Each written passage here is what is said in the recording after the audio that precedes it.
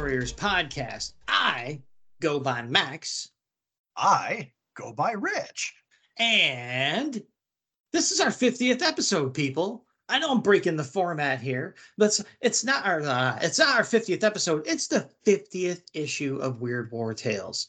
So I'm breaking the format, but yes, on this podcast, we are covering the 50th issue of the Weird War Tales comic book series published by DC Comics from 1971 to 1983. So, without any further ado about that, we're going to let Rich talk at you for a little bit before we get to the actual 50th issue of Weird War Tales. They say that timing is everything, for better or worse. Right after recording issue 49, I researched all of the Weird War Tales creators that we had seen work for and checked to see who had military service for a Facebook post on Veterans Day. I'll go down that list some other time on air. In the process, I discovered two things. Steve Skeates had died on March 30th, and his last work in Weird War Tales had been in issue 49. Goes without saying, I would have said so if I had known. As we approach the first anniversary of his death, it turns out that this is a farewell nod in more ways than one. I've made notes to ensure that the next time a creator appears for the last time in these pages, it will be noted at the time. So I'm going to take this time on issue 50 to formally bid adieu to all creators that we have seen for the last time. Some have already been noted, some are legends, some are one-and-dones, but I'm not here to play favorites. So thank you, Steve Skeates, and thank you, in no particular order, Bill Finger, Noli Penaligan, Mike Vosberg, Vic Geronimo, Ruben Sosa, Russell Carley, Will Franz, Buddy Gurnale, Steve Harper, Bernard Bailey, Michael Pawlowski, Paul Kirchner, Frank Thorne, Mort Meskin, Mort Drucker, Neil Adams, Tony DeZuniga, Marv Wolfman, John Albano, Alex Toth, Raymond Marias, Gene Colan, Dave Wood, Sam Glanzman, Bill Woolfolk, Jerry DeFuccio, David Byrne Reed, Michael Kaluta, Don Perlin, Ed Herron, Reed Crandall, Irv Novick, Hank Chapman, Mike Esposito, Nick Cardy, Norman Maurer, Frank Robbins, and Sheldon Mayer. It was a pleasure having you all. And that means, if you've been paying attention, that we've not seen the last of such icons as Dick Ayers, Jerry Grandinetti, Steve Ditko, Russ Heath, and many others. Spoiler! Intel report. In honor of WWT 50, we're going to make some more show history on the Intel report.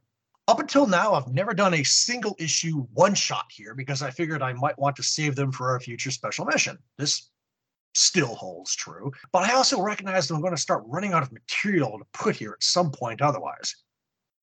And with that, Ragman number 3, from an 8-issue miniseries published by DC between October 1991 and May 1992.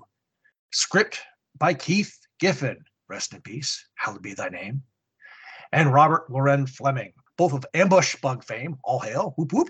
Pencils also by Keith Giffen, as are pencils and inks by Pat Broderick. It is Warsaw, 1941. The people call for a hero to save them, and the first Ragman enters the battle, an evil he cannot defeat. The mini takes place in Gotham City, so you know Bats is going to show up. Amusing fast sidetrack, Ragman was created by Robert Kanigher and Joe Kubert in 1976 as an Irish-American, but Giffen and co. retconned the character to be Jewish, which you'd think K&K would have done originally. I only started collecting this character a couple years ago. Next time I go to a con and see Broderick, a Ragman sketch might be in order. But he doesn't get many of those. Cover detail. Pencils by Ernie Chan. Inks by Vince Coletta. 30 cents. Weird War Tales is red on a purple sky. Stepping through the violet mist, a skeletal German in a greatcoat prepares to ram a spear into the back of a Thompson-carrying U.S. Staff Sergeant. The American is crouched and spinning towards the German so fast his helmet has flown off, and he's dropped the weapon. The skeleton bellows, "Turn, GI! See how useless your weapon is against the ancient Spear of Death." Cover date, January, February 1977. Date of release, October 19th, 1976. No Killjoy. Go to the CNC because I know you like me talking so much. While I like the GI's body language and the accuracy of the gear, I'm not sold overall on this cover. It took me a while for me to figure it out. And I think it's the purples of the background and the mist. It dilutes the effect of a war cover. Black here probably would have been awesome. The skeleton seems stiff and unmoving as well. Gotta give this one a thumbs down. Spoiler for the story, though, if you make the GI a sergeant as compared to a staff sergeant, this scene happens in the story. Second spoiler, inside it's called the Spear of Destiny, not the Spear of Death. Pick a tagline and stick with it. Dang it. Consistency in comic books? How dare you?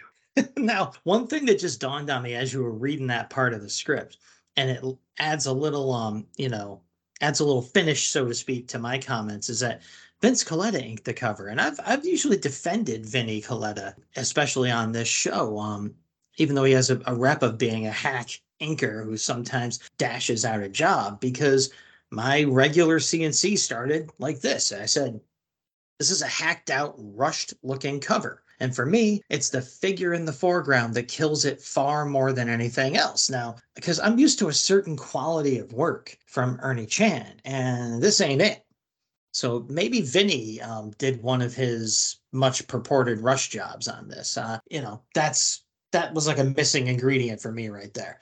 I'll say the soldier's outstretched left hand is just not quite right looking, and his eyes look like they were done at the last second with some whiteout. The background colors and the mist are, for me, the best parts. This is a horror comic as well as a war comic, so we're supposed to get both kind of vibes at once here. And for me, that works. The horror mood is set, but the war side is being held up by a department store mannequin that is likely due back at the rental service by 5. So overall, not great. So that's the cover out of the way. They tried, at least. Could have tried harder for issue 50, but whatever. But that aside, we'll be taking a look at the story inside this issue. Yes, the story. Because this is a full-length battle tale, people. And it's entitled An Appointment with Destiny. It's 17 pages long. Script is by first-timer Steve Englehart. Tell you why I cheer there later, but I like me some Steve Englehart. Pencils by first-timer and legend Dick Ayers. Inks by definitely not first-timer Alfredo Alcala. And as I mentioned, it's another full-length battle tale with no breaks. So your beloved co-hosts are going to split the duty at the halfway point as usual. So I'll kick off the first half of the synopsis so we can get me out of the way for you guys, just rip the Band-Aid off. And that synopsis starts out like this. April 30th, 1945. With Eva Braun clinging to his side, a deranged Adolf Hitler holds a Luger to his own head as he rages to his staff. The Allies are in Berlin! Their shells even shake this bunker! The end has come for the Reich and me! But fear not, my loyal and faithful friends. Another will scale the heights we failed to reach. Wait for him after I am gone. Wait for An Appointment with Destiny. He said the title. Take a drink. Hitler leads his newlywed wife into another room to do what must be done out of the gaze of others. 2 shots are soon heard, and the German troops scramble to burn the bodies before the Allies arrive. But an explosion blows the door off its hinges and sends the Nazis flying. Sergeant Walker and Staff Sergeant Baxter storm in, Thompsons blazing, and clear the room. They'd been ordered to snatch Uncle Adolf before the Ruskies rolled into town.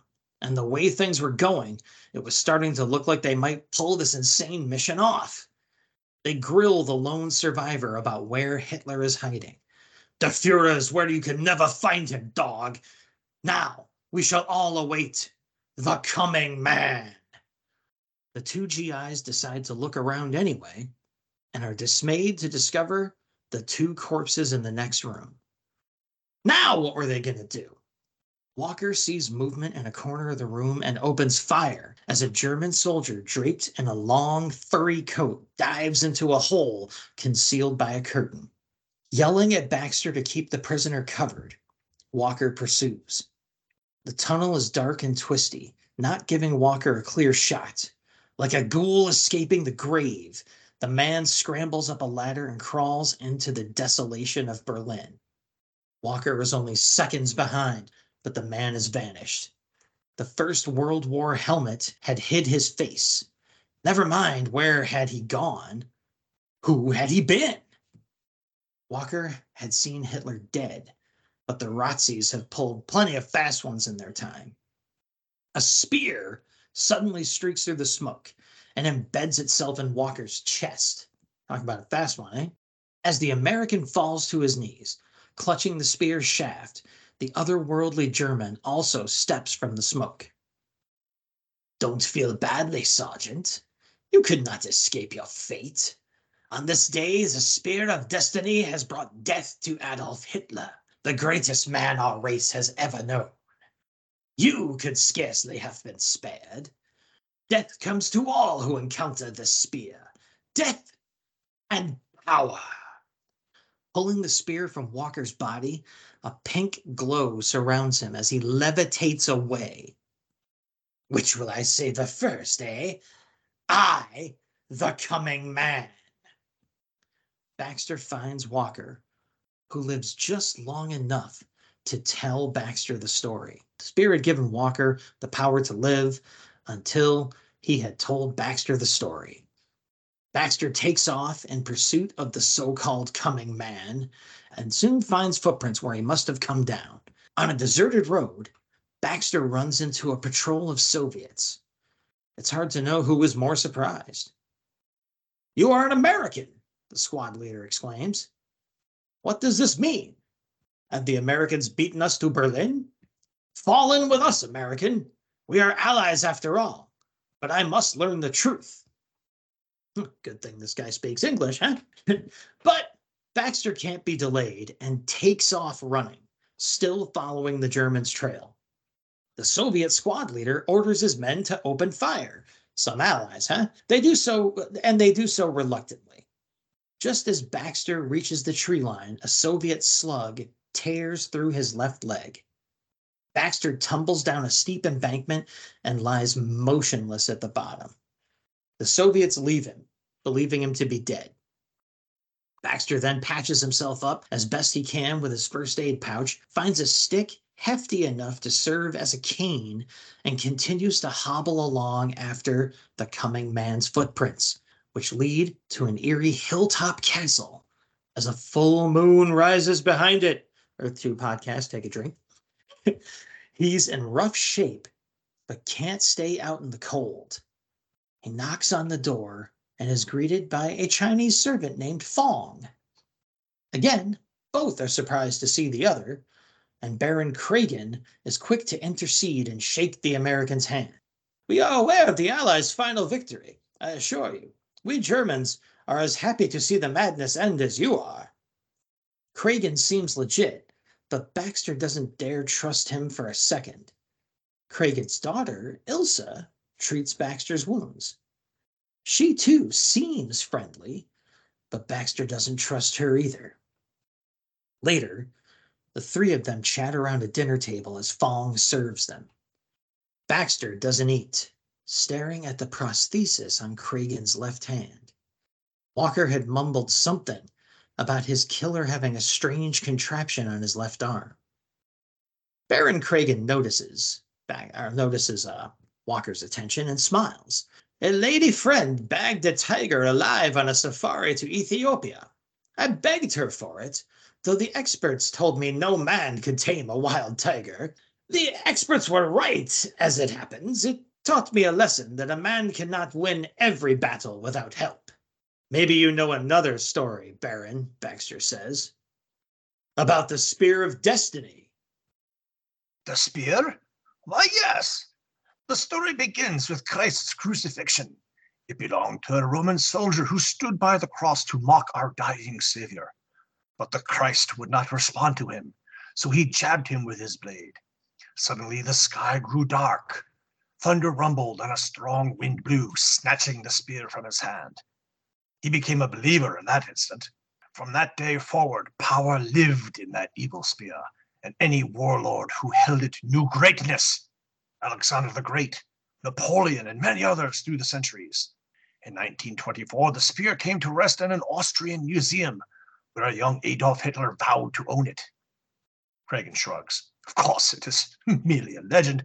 I merely repeat what I have been told. And who told it to you?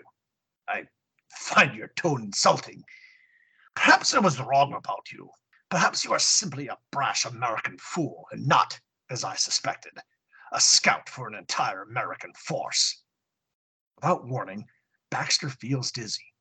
You may not have touched your food, fool, but you touched your fork, and the tiny needle in its handle marks it as a family heirloom. Baxter collapses unconscious. Careful planning, Sergeant, and proper tools. With these, and the spear, a man can conquer the world. Hours later, Baxter wakes up in a prison cell. Ilsa and Fong are watching him. Our first attempt at world domination failed, and it took 21 years to begin the second, she exclaimed. In these final months, it became obvious that it too would founder. So the Führer and my father came to terms. Our third attempt, our lucky third, will not take 21 years to launch, I assure you. Ilsa, in her gloating, gets too close to Baxter's cell, who lunges his arm through the bars and grabs her by the throat. The key, Fu Manchu! Open this cell, or she dies. Fong doesn't want to obey, but Ilsa commands him to. Even freed, he is no threat to Father's plans. Father will understand, but if I die, he will not. Fong releases Baxter, who locks both of them in his vacated prison before running off to find the Baron. Standing in a castle turret under the full moon, Kragen crows. The spear of destiny in my right hand, a death ray in place of my left. Who could stand against them? Tonight the Reich falls, but Germany survives, and we have never been defeated for long. All we need is a new Führer, and Baron Kragen is prepared. The Aryan dream will rise again. A sword jabs Kragen in the back. Because it's full of hot air, Baron, Baxter snarls. Kragen is surprised to see the American and swings the spear towards him, but Baxter parries with his sword. I hope you don't plan on fighting this sword with your magic spear, because I'll be more than happy to whittle it into matchsticks. Nothing so crude, Sergeant. I can destroy you myself. I am more than human. This device attached to my wrist makes me part mortal, part machine. They call me a bionic man now. I am the coming man. Baxter barely knocks Kragen's death ray aside with his sword as he fires. A second blocked near miss shreds Baxter's bandage. The American grabs a frayed edge of bandage and whips it towards Kragen's death ray, snagging the arm it was attached to. Moving quickly, he wraps more of the bandage around Kragen's body and rips the spear out of the German's hand. The Baron struggles and fires the ray again into the ground. Baxter doesn't hesitate. Raising the spear, he plunges it into Kragen's chest. Gott in Himmel! Kragen exclaims as he sinks to his knees. I am murdered, but I am the coming man. I had the spear. I had power. Maybe so, but me and my country have gone through 4 long years of hell because of your kind. You were fighting the next war, and I had to finish this one. You want to get mystical about it? I tell you, on this night, with peace finally at hand, there was no way you could win. The Allies have won, Kragen. It's over. A scream makes Baxter spin. Ilsa is charging towards him, knife in her hand. I'll cut your heart out, pig, she cries. Baxter instantly levels the spear, and Ilsa impales herself on it. The American is horrified, and tears well in his eyes. Maybe I was wrong. Maybe it'll never be over. As long as people like that walk this earth. Could it be this peace we fought so hard for won't last forever? A burst of automatic fire cuts Baxter down from behind. Oh God, he whispers as he dies. Fong, holding a smoking rifle, walks onto the turret and picks up the spear. For years I have served the Baron and listened to him rave about this spear. Now, at last, it belongs to me. Now, We Chinese have the power. 3 years later, war tore through China as the communist legions erupted in fury against their masters, protected by the spear. Their coming could not be halted. Next, the terror spread to Korea, and then to Laos, Cambodia, Vietnam. Now some say the spear of destiny has fallen into Arabic hands, and others say African. Who is the next coming man? Killjoy. Page 2, panel 5, where the two Americans barge into the bunker. At first I'm all, the U.S. never fought in Berlin. We gave the city to the Russians. Before realizing it was just a two-man strike team sneaking into the bunker to kidnap Hitler. Oh, okay, never mind. Before realizing again the lunacy of sending a two-man strike team sneaking into the most heavily defended location in Berlin to kidnap Hitler. Even if you got him, how the hell would you escape with him? Despite the fact that Hitler killed himself in late April, everyone in the story is wearing coats and running through snow. And the war didn't end when Hitler killed himself, despite everyone acting like it did.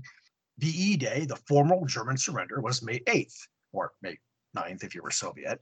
Last page, panel 2, where the spear goes, Maxler gets mowed down, if he'd been holding it. The Chinese Civil War raged intermittently from 1927 to 1949, with a very uneasy ceasefire during the war against Japan between 1937 and 1945. So Rod's voiceover isn't quite accurate. And besides, well, in the Marvel universe, we all know that Hitler was killed by the original Human Torch.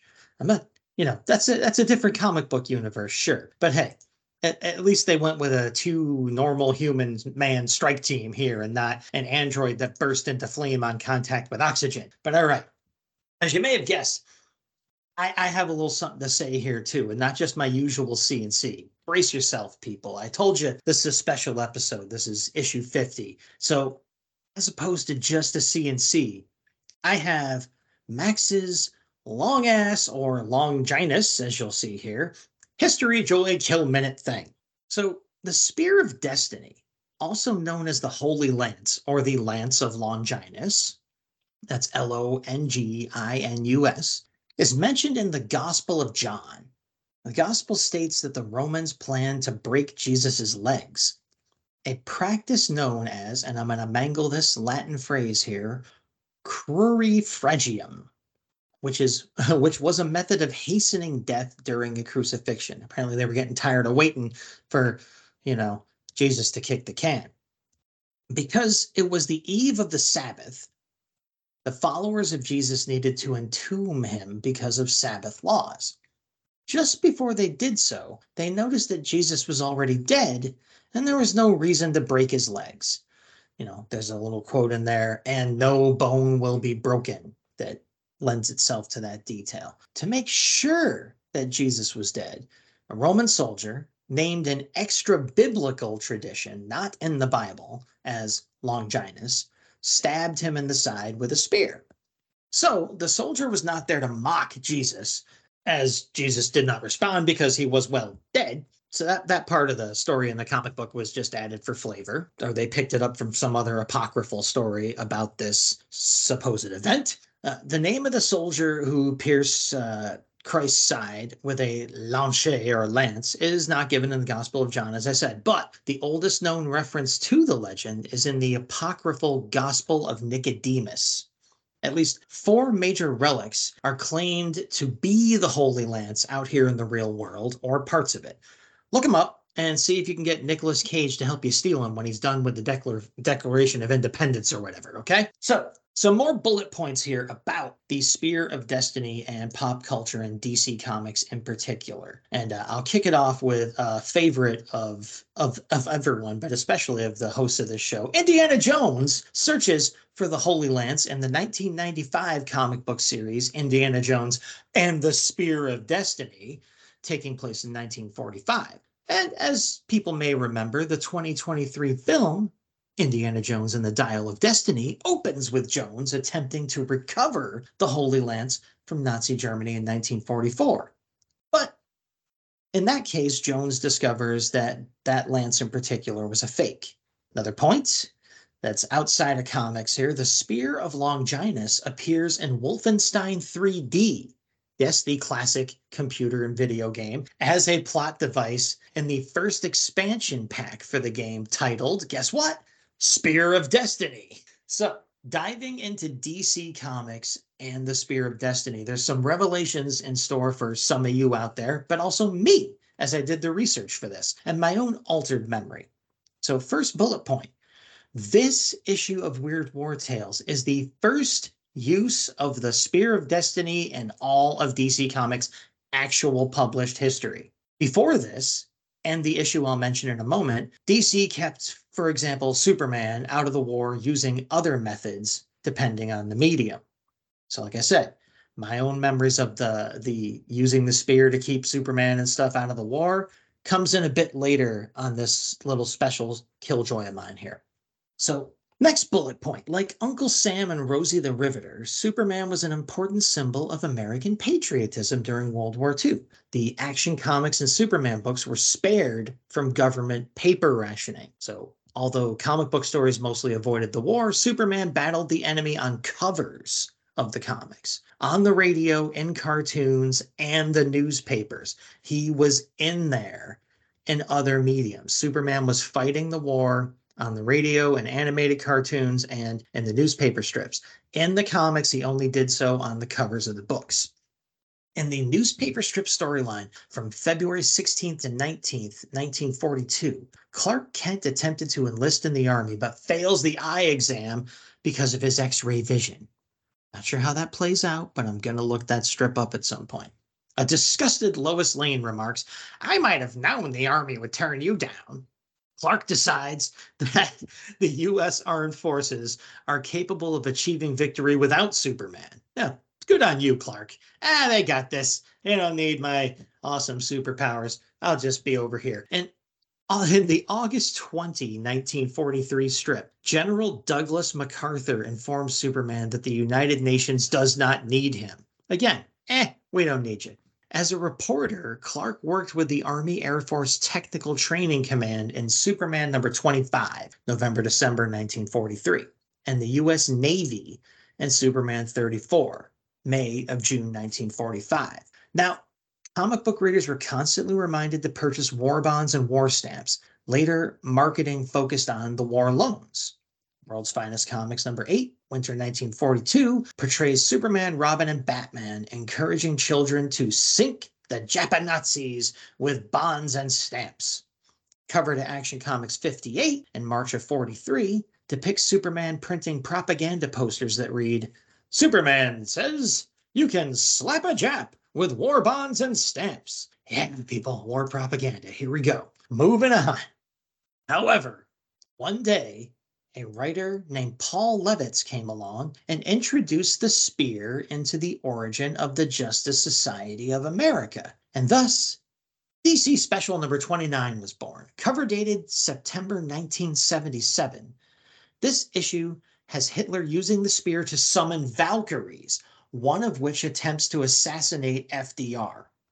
FDR's life is spared by the Atom and Superman. In a post-crisis, yes, Crisis on Infinite Earths, people, we're getting deep into the DC weeds here. In a post-crisis revamp, Superman wasn't there, so FDR dies in that attack, but the Spectre asks the Voice, as in we all know it's supposed to be God, to resurrect him, and FDR is brought back to life by literal God.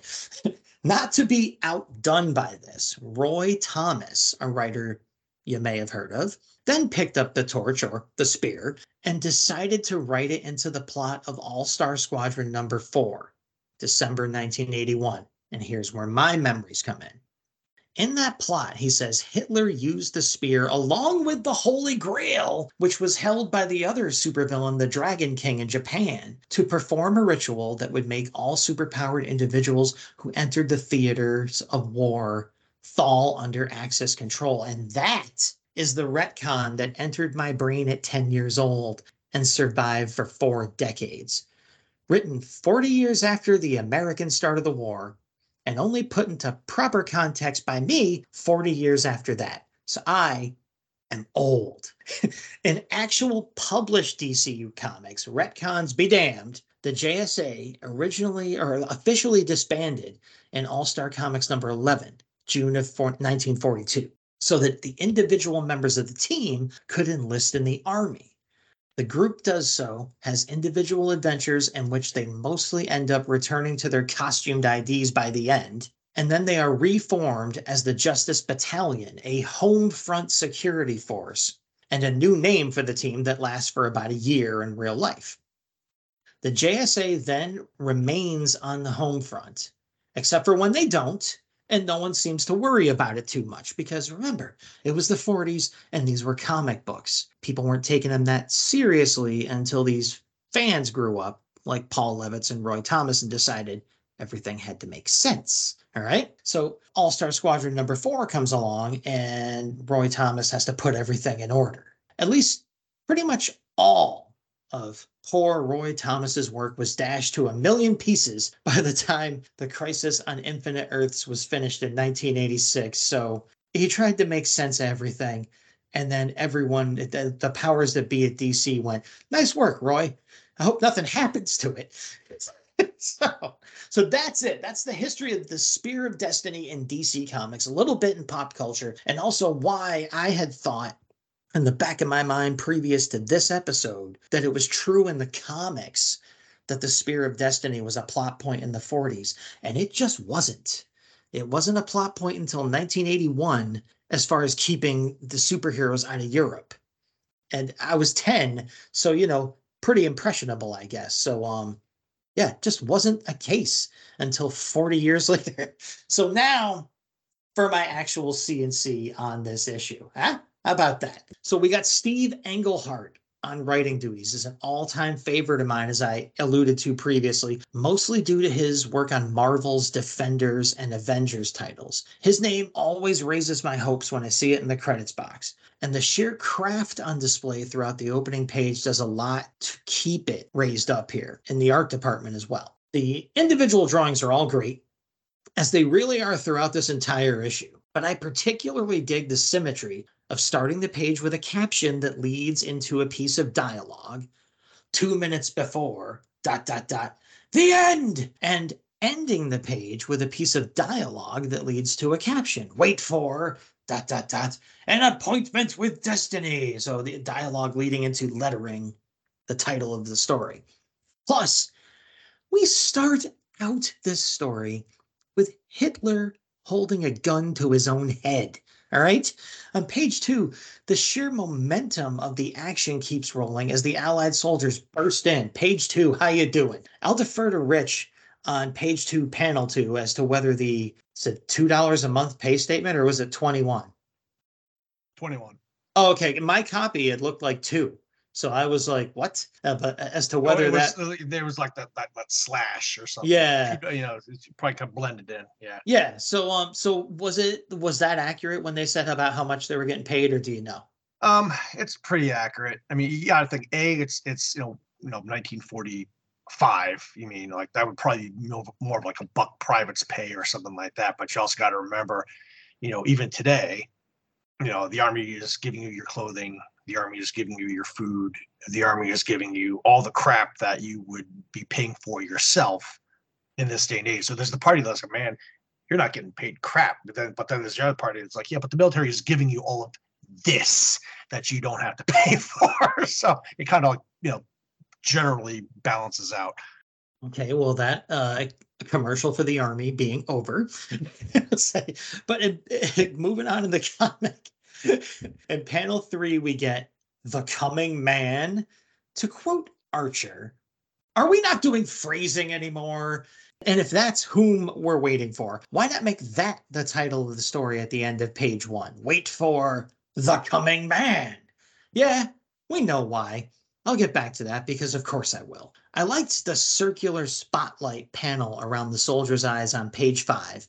And in panel 3 of that same page, we get a mention of the Brotherhood of Evil. Like from the Doom Patrol. Who says these stories don't take place in the DCU? More on that later as well. On page 6, panel 2, there is some cool work in the form of the coming man's silhouette. And I also really dig Baxter's close-up on page 7, panel 4. In page 8, panels 3 through 6 are well used, showing Baxter's fall after being shot by his Russian allies. And of course, panel 1 of page 9, with the establishing shot of the castle, is pretty great too. Page 10 gives us the arrival of Ilsa, which immediately made me think of the old reliable farmer's daughter gag jokes, as it made Baxter think of the same thing in panel 2, with his thought balloon reading, "And how friendly are you, honey?" Panels 2 through 4 on page 12 are a great example of how to keep talking heads visually interesting. And on page 13, panel 4, I really liked the effect of Ilsa breaking the border of the panel as she stood outside Baxter's cell, creating some depth there. When Baxter grabs her arm, though, her pearl necklace falls apart. Is Bruce Wayne just off panel waiting to cry about it? I think it's in his contract. On to page 14. Wouldn't Baron Kragen be a better title than The Coming Man? Or do we just lean into it at this point and add Jack Kirby's tagline from the OMAC series? The Coming Man, from the world that's coming right at you, in the face.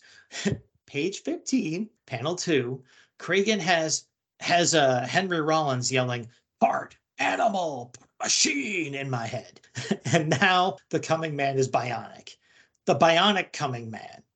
All right, we have devices that can help you with that. They left that part out of the show, though, I guess. Page 16, panel 6 has Ilsa coming in like a Valkyrie for a second at least. Just an unhinged drawing. I really liked it. And the final page with a patiently triumphant Fong has me wondering, is it the Coming Man or the Commie Man? I enjoyed the heck out of this issue, as I'm sure you guys probably picked up on. And I especially liked that the Spear's blessing was also understood to have a price. Bright candle, burns out fast. Great stuff. And as a sidebar, you were talking about all the wartime issues that Superman appeared in.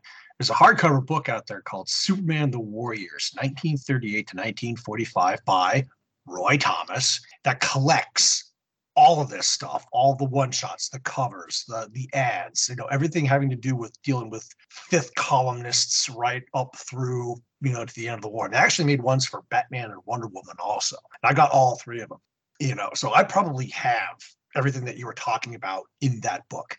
And yet, spoiler, we are going to have to do something with like a wartime Superman, Batman, and Wonder Woman at some point on this show, because those stories are just over the moon nuts. Obviously, it's going to have to happen at some point. It just is. So, and even if I don't have the issues or those collections on hand, I'm pretty sure a lot of those, if not all, the Golden Age stories are on the DC app that I'm a member of. So we got that covered, I'm pretty sure. Okay, so welcome to the show, Dick Ayers. As has been mentioned before, I met Dick at New York Comic Con once and got him to sign a half dozen DC war books. No weird war, though. If only I knew. I certainly would have. Page 1, panel 3. The insanity of the screaming Hitler as he's about to blow his head off as Ava clings to him is amazing. The only thing missing from that panel are flecks of flying spittle as he rages. Miscolored swastika armbands notwithstanding in the panel above it. Page 3, panel 1. Are the Germans throwing their helmets and weapons at the GIs? The Comics Code Authority, when dropped helmets and guns are the only way to show people were getting killed in war books. Kragen sports a monocle because he's the bad guy, and of course he does. This story reminds me a bit of Light Brigade. Go look at the intel report, which I would also love to do a special mission for if it gets voted on. The 2/3 of a page Spear origin in page 11 was well done. And I was all on board with the story until it was revealed Kragen had a death ray in lieu of a hand. I'm sorry, when did this become a Marvel book?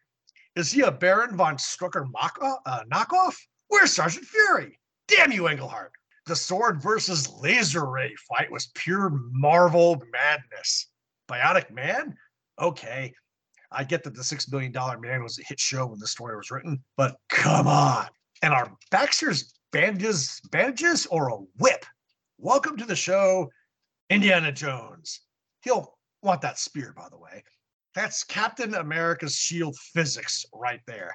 Page 15, panels 3 and 4. The wheels completely fell off the last couple of pages, but despite that, the ending leaves you with a bit of a question mark, even close to 50 years after it was written. Who is the next coming man? Look at all the hot spots around the world. You could certainly still make the case for China. What about the next 50 years? Tune in, folks. So, that's the story. And now, we shall leap right into APO Weird War Tales.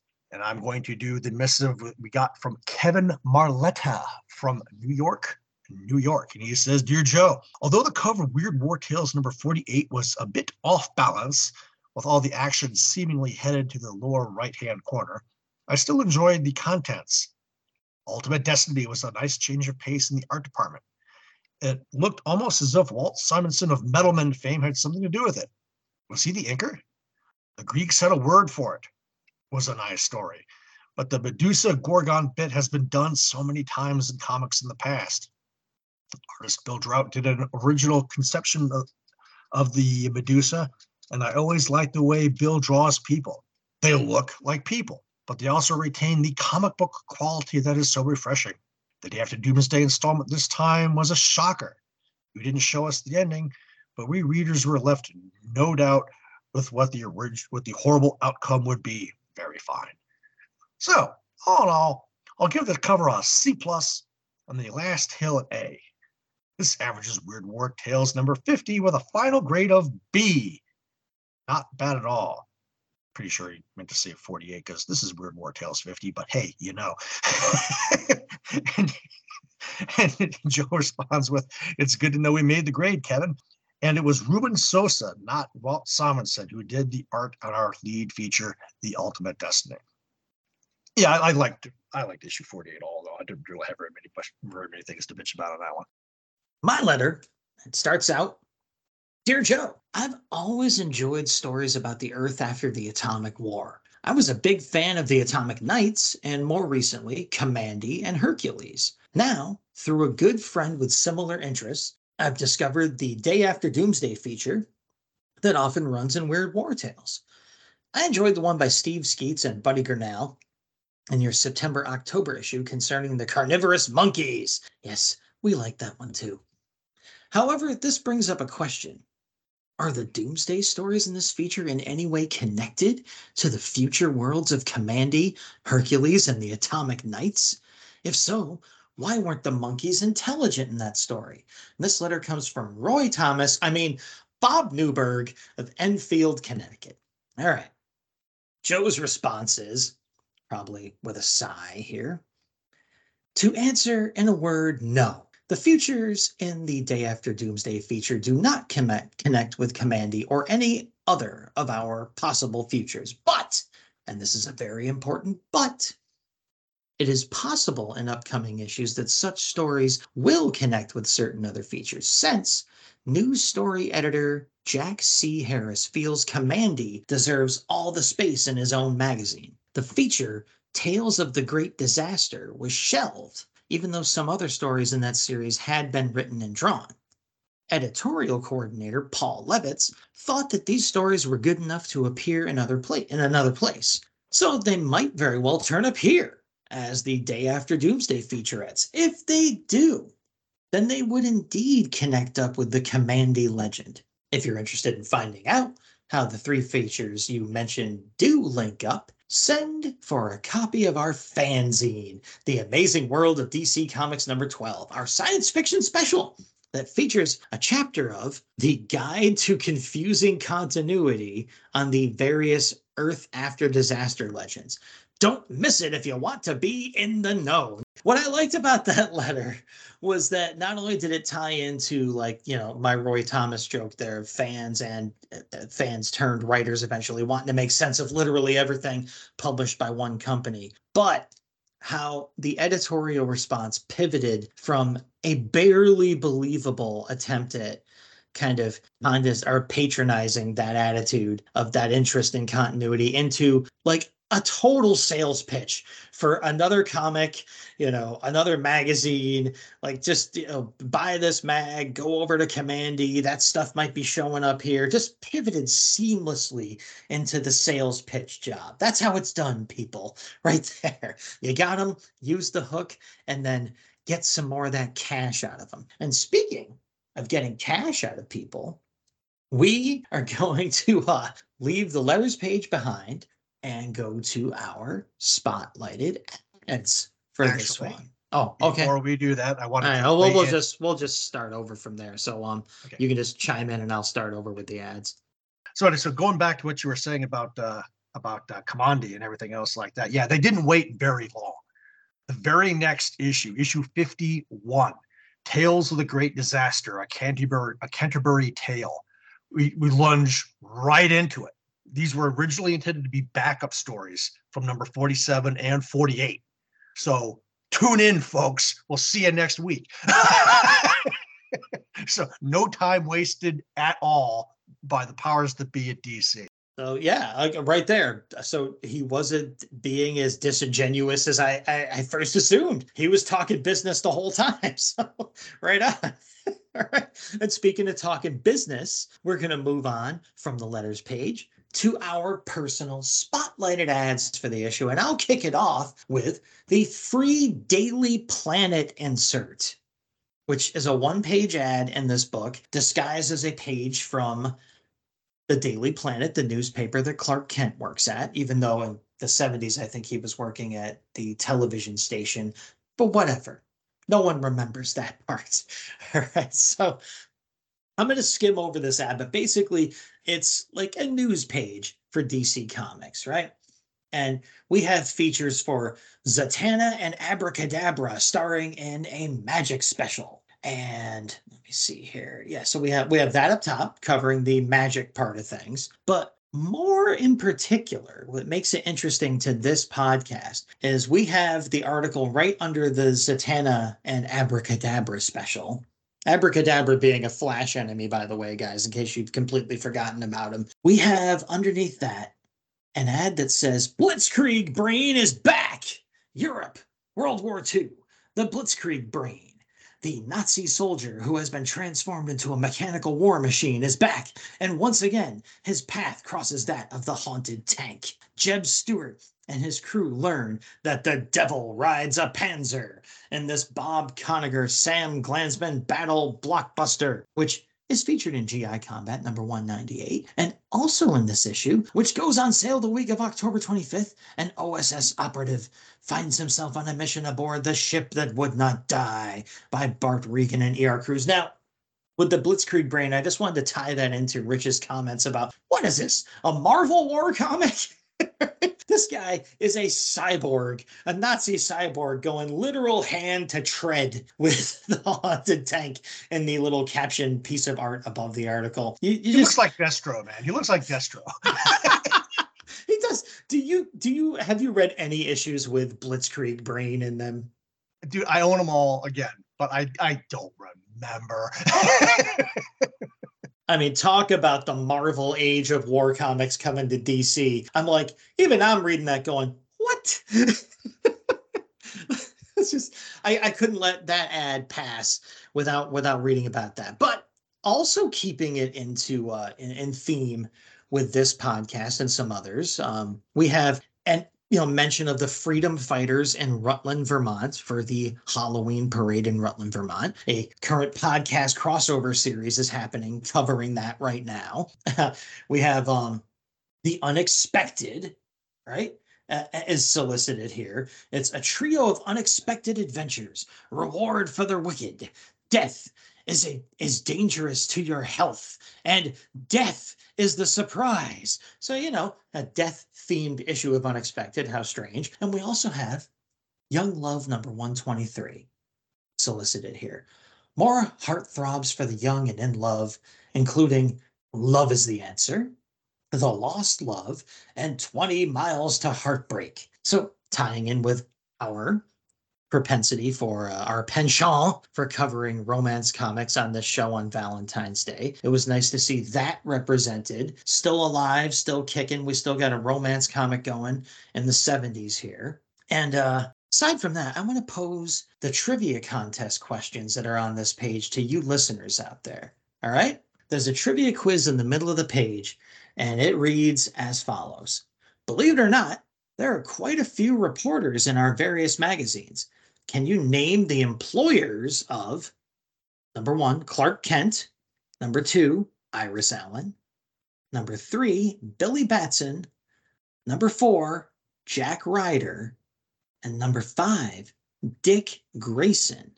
Now remember, these are all characters that were working as reporters. And I gave you the answer to number 1, even kinda in the very top of this feature. But remember, there's a twist to that. So all 5 of those were working as reporters at the time. Who were they working for is the question. And they say the answer will be in next week's Planet. Answers to last week's quiz, whatever the questions to that were, where the doctors we were looking for are Dr. Fate, Dr. Midnight, Dr. Light, Dr. Polaris, and Dr. Destiny. And just missing the cut was Dr. Kill Patient. All right. So there we go. I got to say, there's an ad for the Star Trek Lives movement or product or whatever going on. That ad was a close second for me. Very, very close. But this Daily Planet insert just had to be my pick. It had too much to do with our sphere of the DC universe. So there you go. Once again, I have to cheat and select 2, but they're both on the same page, so work with me. First, buy land in Florida. $1. For just $1, you can own 1 square inch of high and dry land in sunny Florida with your own deed and legal description. Send $1 with self-addressed stamped envelope to Happy Days Land Co., P.O. Box 8204, Tampa, Florida 33674. Please print name as you want it to appear on deed. Allow 4 to 6 weeks for delivery. Makes a great Christmas present too. And we're recording this less than a week before Christmas 2023. So there you go, folks. P.S. Go to a Redbubble store. Anyway, okay, I tried to find out more about this. And the only thing I found was a 2015 nod in Blog into Mystery. And I'm going to read it here. We're all familiar with the old saying, if you believe that, I have some swampland in Florida I'd like to sell you. It signifies a con, a mugs game, a deal only a sucker would go for, and stands right alongside deeds to the Brooklyn Bridge. Well, the Happy Days, DAZE, Land Co., how can you not trust a company so named, managed to monetize that saying by making a novelty out of it.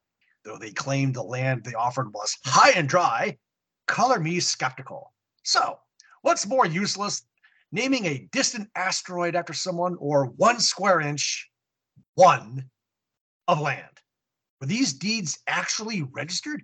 Can you go to a local county clerk and find reams of deeds for 1-inch parcels? Can you go down to Florida and erect a green monopoly house on your tract or a hotel? I love that. I love following that blog. I can't deny it. Like I said, I'd love to know more about these, but I know I won't actually do anything about it after I read these words on recording. So, add 2. Fuzz Roulette. Again, I've never heard of it, and I could find even less on this than I could about buying postage stamp sized land parcels in Florida. Have fun with your friends. Play the new police board game, Fuzz Roulette, in full color for only $4.95. Anyone can play, ages 7 to adult. Board program game with promotions in rank, hazards, promotion points, and point awards. 6 men, dice, rank cards, scorecard for points, instructions. It's fun. To order, fill in above and send check or money order for $4.95 plus $1 for postage and mail to Fuzz Roulette, P.O. Box 4148, Long Island City, New York 11106. I mean, this ad was so tiny, I had to take a picture of it and blow it up to read this crap, okay? Looking at the drawing of the game board, and it's no wonder I've never seen this before. Parker Brothers probably sued them for every penny their grandkids ever made. This is such an obvious ripoff of Monopoly. There even appears to be a jail corner square and another corner square that sends you directly there. And what's this 1970s like calling the police the fuzz? And Where did that word come from? The origin of fuzz is uncertain. Side history minute. The expression arose in America in the late 1920s and early 1930s, probably in the criminal underworld. Evan Morse, the word detective, says, where in the world are you hearing people refer to the police as fuzz? I've never heard a real person use it, unless you want to count Jack Webb on the old Dragnet. When I was growing up in the 1960s, we called police officers many things, but mostly we called them cops, and we never, ever called them the fuzz. As a matter of fact, calling the cops the fuzz would have been instantly suspected of being a cop. It would have been a faux pas right up there with ironing your blue jeans.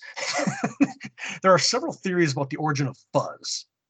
American Tramp and Underworld Slang, published in 1931, suggests that fuzz was derived from fuss, meaning the cops were fussy over trifles. A mispronunciation or mishearing of the words feds, federal agents. This seems unlikely. Entomologist Eric Partridge wonders if fuzz might have come from the beards of early police officers. This also seems improbable. The term is not related to Fuzzy Wuzzy, who was a bear. You didn't ask, but the term bear for police refers to the Smokey the Bear hat commonly worn by state troopers. And Moore suggests the word arose from as a term of contempt for police based on the use of fuzz or fuzzy and other terms of derogatory criminal slang of the period. To be fuzzy was to be unmanly, incompetent, and soft. How better to insult the police, after all, than to mock them as ineffectual? That explanation seems as good as any and better than most. So I've been talking, so I'll keep on talking and go into these certain things called last words that we have every once in a while. Happy leap year, everyone! You all know that if we'd initially tried to drop issue 50 on February 29th back in the day, we'd have failed miserably. But it's better to be lucky sometimes than good. All the special missions, summertime slowdowns, etc., lined us up naturally on the 28th. And there was just no way we would tweak the schedule for a little bit of fun. Now, for the book itself, because I'm committed, perhaps because I should be. I worked on the script while in Ohio over the Thanksgiving holiday. West Coast, East Coast, I can't be stopped, people. I love this show. The bad thing about full-length Battle Tales is that quite often the stories C and C and the last words are identical. Only so much damage ads in the letter page can do after all, but fine. Despite the fact I think the title changed publishers at the 3/4 mark, I still give this book a thumbs up. At some point, just got to embrace the lunacy. Dick Ayers certainly lived up to expectations, especially when teamed up with Alcala. Toss in quirky ads on a respectable letters page, and fine. It was weird at the very least. Yeah, it was. The sudden addition of the Death Ray was admittedly dumb and completely ineffective, but that rolled right off my back. Like Baxter's sword and Kragan's back on page 14. You had him, dude. What the heck? In the face of everything else I liked about this issue, fun, fast-paced writing, great art, cool page and panel layouts, great ads. I mean, what else do you need? Oh yeah, a host. This issue had no skeletal host at all. And I barely noticed. So you know I was having a good time. So that's it, people. That's the issue. That's the ads. That's the last words. We're going to do a little scuttlebutt here and wrap up odds and ends of business before ending this this spotlight on the 50th issue, this very special episode. So Rich, hit him with the scuttlebutt. We've got another 5-star review. And actually, based on the date it was posted, it may have been our first 5-star review. The problem with so many podcast services out there is that it's all too easy for these to be missed.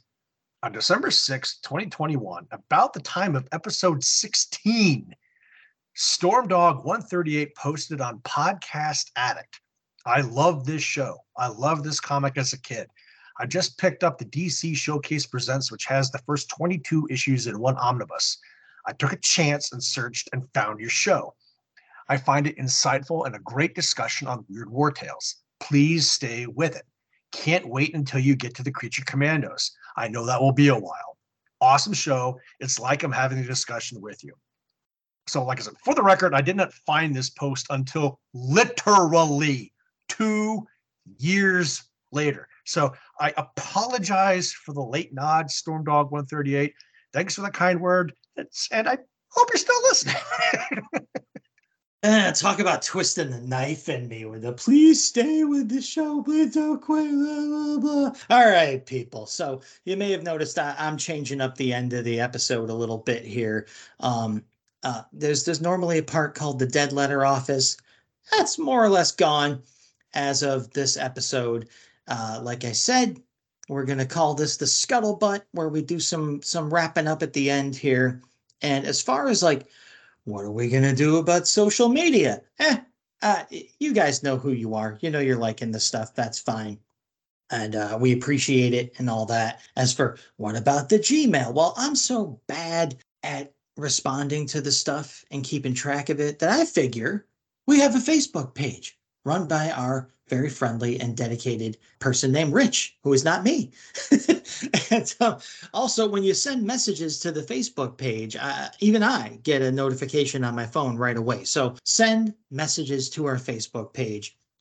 It'll be a lot more efficient than writing to the Gmail, and you can just talk back and forth right there, and it'll save time at the end of the show, me remembering to bring up and read all the Gmails. And for now, at least, we'll remind you, as Rich did earlier in the Scuttlebutt part of the show here, that we have a little store on redbubble.com. If you like the show enough to want its awesome logo that was drawn and designed by Bill Walko of the Hero Business, you can get that kick-ass logo plastered onto any piece of merchandise you can find at redbubble.com. Just search for the Weird Warriors podcast over there, and you'll see the possibilities unfolding. Not only that, you'll get something from Rich, won't you, Rich? Indeed. A little bit of a Sam Star, remnant of a old tattered U.S. flag that Sam Glanzman himself ran up the flagpole outside of his home. So you buy some stuff, you prove to us that you bought it with a photo of it, and I will send you a Sam Star and a cute little certificate saying that it's a Sam Star. You get that? You're going to get a piece of something that belonged to a comic book legend that flew over that person's house, and someone connected to this show and to so many other great comics and achievements out there, like defending this country that this person did, you know? So you'll get something like that just for buying a piece of our stuff and sending us a picture of it. Again, to the Facebook page. You can send a message to that with a picture, and you'll get something really cool from Rich, okay? So that's it, folks. That's issue 50 of the Weird War Tales comic book series covered by us on this show. That's it. We're wrapping that up. But first, before we go, it's not quite the end. Rich is going to give you even a little something more, a teaser for our next episode. Weird War Tales 51. Copied cover. Autographed issue. 4 hellos and a goodbye. And history repeats. You know what to do. Forward! March! Into March. Yes, sir! So, we'll be doing that marching with you. We'll be right alongside you, and you know who we are, right? We're the Batlin Bros. We are the Weird Warriors. This is the Weird Warriors podcast, and we promise to make war. Come on.